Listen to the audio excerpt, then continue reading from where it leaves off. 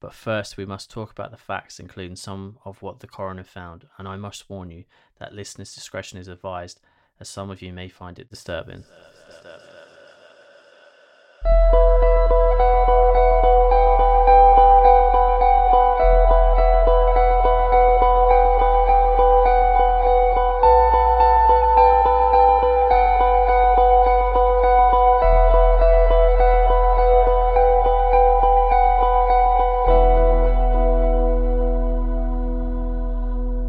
February 1st, 1959, Russia.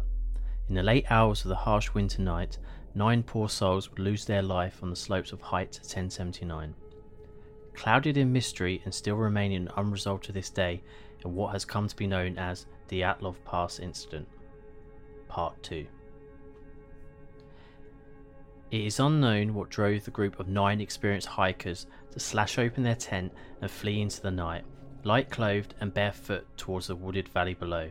They would have surely known that such actions would put their lives in certain jeopardy. In the early hours of the 27th of February, a student and close friend, Mikhail Sharavin, stood observing the missing hiker's tent. It was in bad shape, collapsed to the floor with one side slashed open and all their outdoor clothes and boots still inside. But he couldn't shake the feeling that something wasn't right from this scene. As he looked about his surroundings, he could see no sign that an avalanche had occurred, as the tent was still pitched in place and that their skis they used were still sticking in the ground, having not moved, and the tent itself was only covered by light snowfall. Also noting that it was only a 30-degree slope, it would have been very unlikely for such an avalanche to occur. Furthermore, a chain of 8 or 9 sets of individual footprints left by several people who were wearing socks, a single shoe, and barefoot in the snow led away from the tent down towards the valley below, but such a thing would have been covered by an avalanche. As they followed the tracks down to the forest edge under a large old cedar tree, the search party found the remains of a fire, along with the bodies of Hory Krovnishenko and Yuri Doronchenko, shoeless and only dressed in their underwear. The branches of the cedar tree had been broken up to 5 meters. They would shortly find Igor's body 300 meters from the cedar tree, Zinaida 630 meters from the tree, and 6 days later, Rustin's 48 meters from the tree, indicating they were trying to return to the tent. While the search was going on, the blame was first put on the local Mansi people, even though they were a part of the search party, but that was quickly ruled out when the forensics determined that the tent had been cut from the inside, and also no other tracks were discovered around their tents. It took a further 2 months as the snow and ice started to melt for the remaining 4 members to be found a short distance in a ravine buried beneath the snow. Shortly after the remaining members of the group were found, the authorities determined an avalanche had killed the group and closed the case, made all case files classified, and made the area restricted for 3 years, and the group of friends were finally laid to rest. It wasn't until many years later, when the USSR regime ended, that the case files, including the coroner reports, were released to the public, and this is where things didn't start to make sense to the official narrative, sparing many of the wild theories of what happened, which we'll go into shortly. But first, we must talk about the facts, including some of what the coroner found, and I must warn you that listeners' discretion is advised, as some of you may find it disturbing.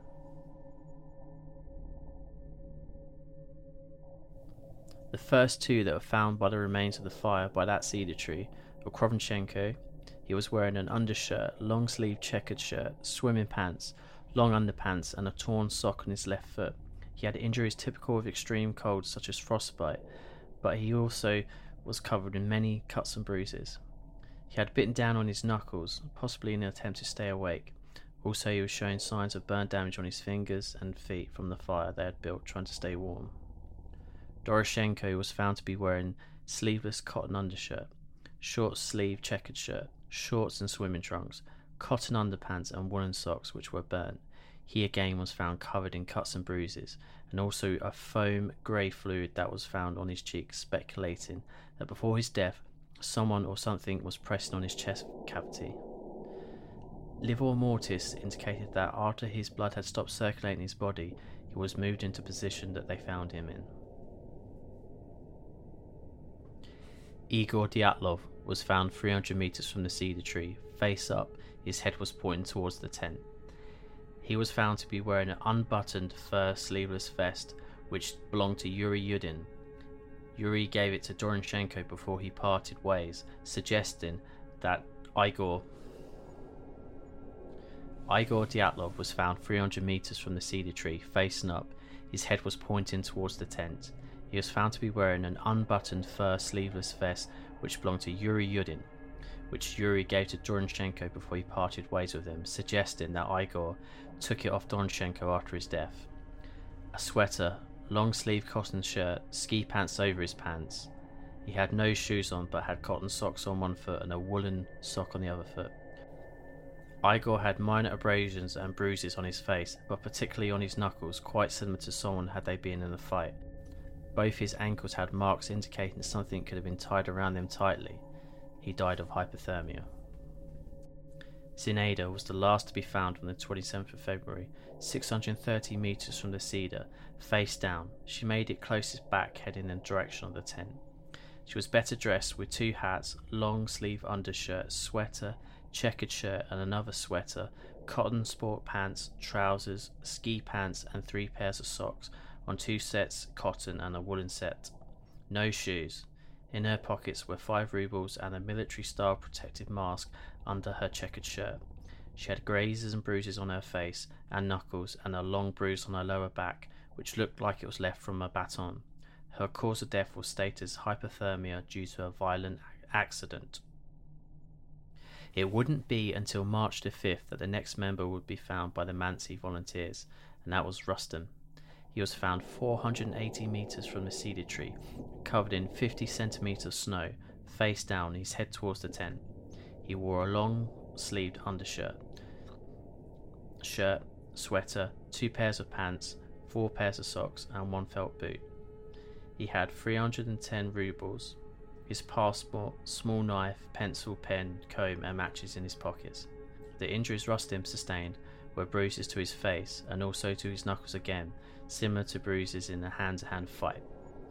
He also had a skull fracture on his left side and both temple regions had hemorrhages in the muscles. He was the most physically fit and in shape than anyone else in the group, but it was noted how unclear it was that he could have managed to fall down repeatedly, banging only the sides of his heads, which typical falls would damage the face, but also he had no damage to his palms. His body was with an icy bed under him from the hardening of the thaw and snow. This meant that when Rustem fell, his body was relatively still warm and that there was a noticeable heat exchange into the environment. His cause of death was hypothermia. Even though the search continued, it wouldn't be until a further 2 months, once snow had started to melt in May, that the rest of the hikers were found. On May 5th, a Mansi native and his dog noticed cut branches forming a sort of trail, going down a distance of 50 meters from the first cedar tree. They found black cotton sweatpants, the right leg was cut with a knife, and they noticed around them the cedar branches and a young fir tree was missing its top, along with another piece of ripped clothing. Although the area had been searched previously with avalanche probes, they had found nothing as the snow was deeper than that they had expected. The discovery of the den only adds further to the mystery. On one hand, it shows that the group were in some sane mind to do everything they could to survive, but also, why were their attempts still ended in their deaths? The discovery of the tent only adds further to the mystery.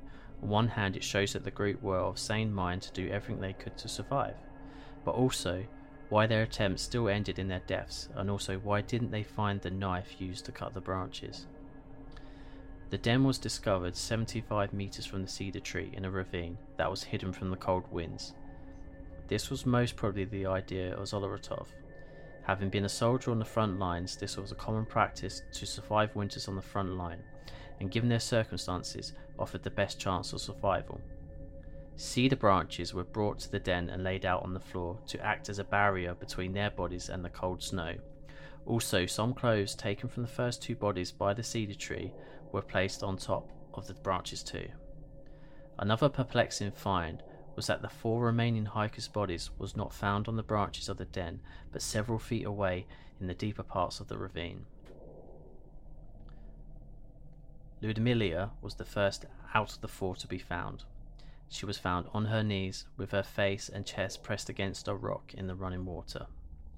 She was found to be wearing short-sleeved shirt, long-sleeved shirt, and 2 sweaters. The brown sweater belonged to Krovchenko, one of the 2 men who had died by the fire, indicating that it had been removed after his death. The sweater was also tested to be radioactive. She also had underwear, long socks, and 2 pairs of pants. The external pair was badly damaged by fire. She also wore a small hat and 2 pairs of socks. She had also, in an attempt to save her feet, took her sweater off and cut it in 2 to wrap around both of them. She was missing skin around her eyes, eyebrows, nose, and left cheek exposed in bone. Her eyes were missing, and that her top lip, tongue, and the muscles on the floor of her mouth were missing. She had multiple broken ribs and a hemorrhaging into her heart due to immense pressure. It was reported that the injuries were identical to one that had been hit by a car, but no external damage was present. Cause of death was ruled as hemorrhaging to the heart and internal bleeding. Zoloratov was found to be one of the best dressed for the climate than the rest of the group, indicating he may have been outside when the incident happened, or had not long been outside. He was equipped with 2 hats, scarf, long sleeve shirt, sweater, and a coat, and the 2 upper buttons unbuttoned. On his lower half he wore underwear, 2 pairs of pants, and a pair of skiing pants. He had a copy of a newspaper, several coins, compass, and a few other items. His legs were protected by a pair of socks and a pair of warm leather handmade shoes known as burqa. He was found with a camera around his neck, of which the film was damaged due to the melting snow.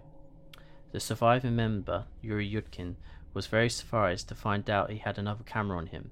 He said there were only 4 cameras on the trip and only saw Zoloratov with 1 camera, which was still in the tent, indicating he kept it secret. He was also clutching an empty notepad and a pen as if he was just about to write something down. His injuries were severe. His eyes were missing, along with the soft tissues of his left eyebrow exposed in bone. An open wound on the right side of his skull with exposed bone. His chest on the right side of his body was crushed, causing broken ribs and hemorrhaging into his heart. It was noted that his and Ludmilla's injuries appeared in such a way, without any damage to the soft tissues of their chests, were very similar to the type of trauma that results from the shockwave of a bomb. Alexander and Zoloratov were found embraced, back to breast, as if Alexander was trying to warm Zoloratov. Alexander was again well dressed for the outdoors in full ski gear, except for boots and a hat. His ski jacket was unbuttoned and unzipped, which was unusual. His sweater waistband and lower parts of his trousers later tested radioactive. His injuries were missing soft tissues around his eyes. His eyebrows were missing, exposed in bone. His injuries were missing soft tissue around his eyes. His eyebrows were missing, exposed in bone. An open wound behind his ear, and his neck was deformed.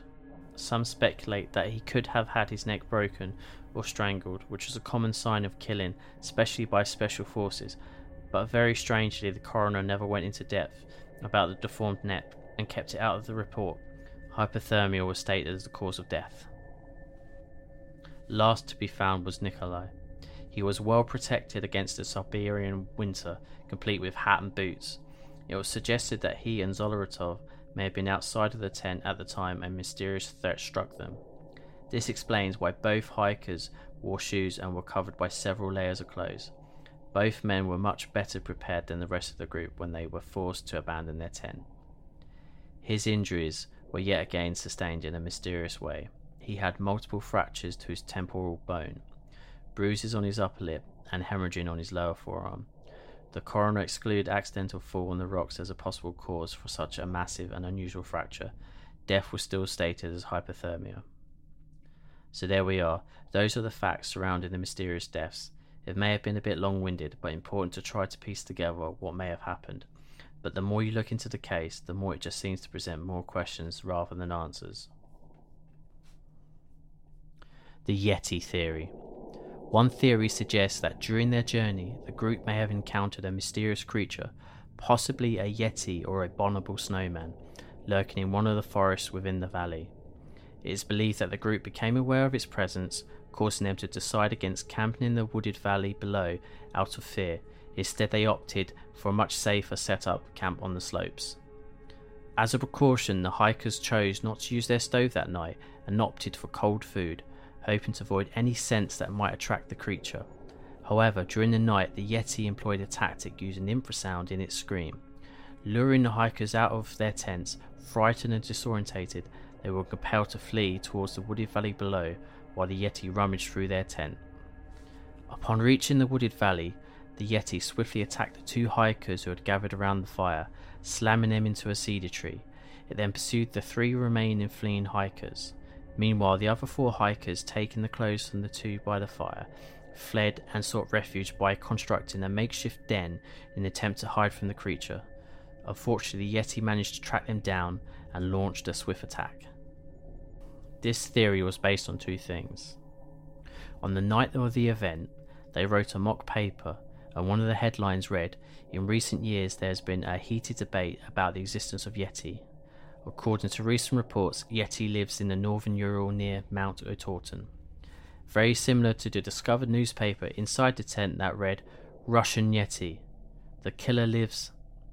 The back quotes a cryptic message written in a newspaper the students brought with them. "From now on, we know that the snowmen exist." And also from photo number 17 of Nikolai's camera, showing a blurry figure emerging from out behind a tree.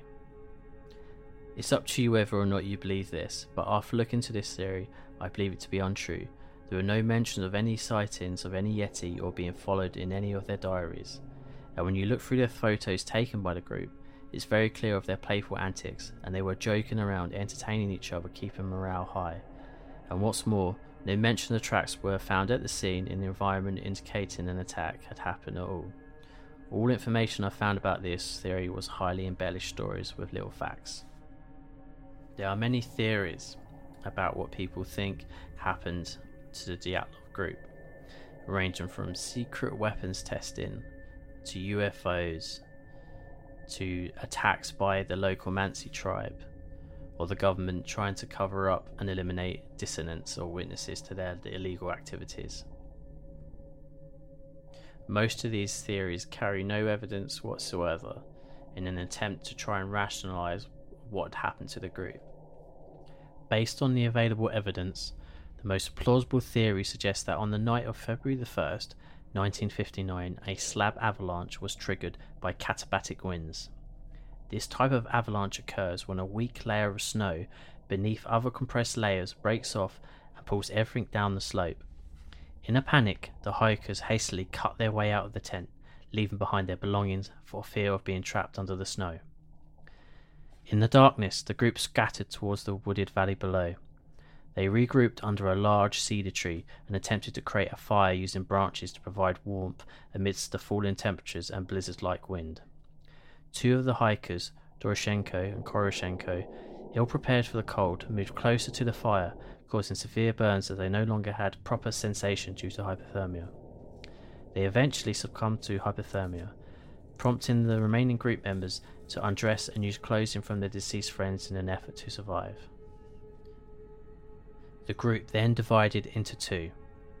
Igor, Zinaida and Rustem attempted to return to the tent to retrieve vital equipment, while the other 4 decided to build a makeshift shelter further into the woods to escape the cold. While the 3 climbers faced worsening weather conditions and were hit by debris from the storm, they collapsed and froze to death. Meanwhile, the remaining 4 successfully built their shelter, but tragically the weight of the snow caused the roof to collapse, resulting in severe injuries. The peculiar state of the bodies, including the loss of body parts, may be attributed to them being face down in running water as the snow melted, which could have accelerated decomposition and deterioration of the eyes and the skin. The presence of radioactive clothing can be explained by 2 members previously participating in a clean-up operation or working at a nuclear plant affected by a disaster like Chernobyl, which was covered up by the government. However, this theory has some limitations. It fails to fully explain the severity of the injuries sustained by the group, as well as the unusual chest injuries that 2 members experienced. Certain members of the search and rescue teams noted the absence of clear evidence of an avalanche, and the slope was considered too gentle to account for the degree of harm suffered by the hikers. In conclusion, while this theory offers some compelling explanations and possibilities, it does not provide a comprehensive account of the factors surrounding the Dyatlov Pass incident. The true sequence of events and the exact cause of the hikers' deaths remain unresolved. After many hours of research into the incident, as well as watching a recent documentary called An Unknown Compelling Force about the incident, I do suspect another darker side to this. I didn't go into a few aspects, such as an image on one of the cameras showing what looks like blurry lights in the sky, which could have been from testing new military equipment or a rocket. Although officially no rockets were being tested near Taunton, but it's not past the realms of possibilities. From reading all about the evidence and piecing together the investigation, I think that what happened that night had to have been something threatening coming from above, up higher on the slopes or in the air, for all of the members to feel like they were in certain danger, and that shortly after they witnessed something that they shouldn't know about, possibly something military, or they were ambushed by another group of natives. Based on the clothing reports, it appears that all of the hikers gathered at the fire near the cedar tree at some point. However, based on the nature of their injuries, I believe they were attacked, and some of them fought back. The 3 individuals found up the slope had abrasions and bruises consistent with a physical alteration. It's been mentioned that a flashlight was discovered on top of the tent switched on, which leads me to believe that Igor, Zinaida and Rustem were heading back to the tent using it as a reference point after witnessing the death of their friends. It is possible they were attacked while retreating, possibly interrogated, before the attention turned to the remaining 4 who were met with a similar fate. This is merely my theory, and there is no way for me to truly know what happened. However, delving deep into this case, reading their diaries and viewing their photographs, I feel a sense of connection to them. It is a tragic event that they were so young, barely in their 20s, when their lives were abruptly taken away. I hope they found peace before passing on. If you wish to further explore the case and read the diaries or view the group pictures, you can find them on Dyatlov.com. However, I must warn you that the site contains post-mortem photos, and if you are sensitive, I do not recommend seeking them out, as they may only bring sadness to you. And with that concludes this story. As time progresses, new information may come to light and we may revisit this case, but for now, it's good night and sleep tight.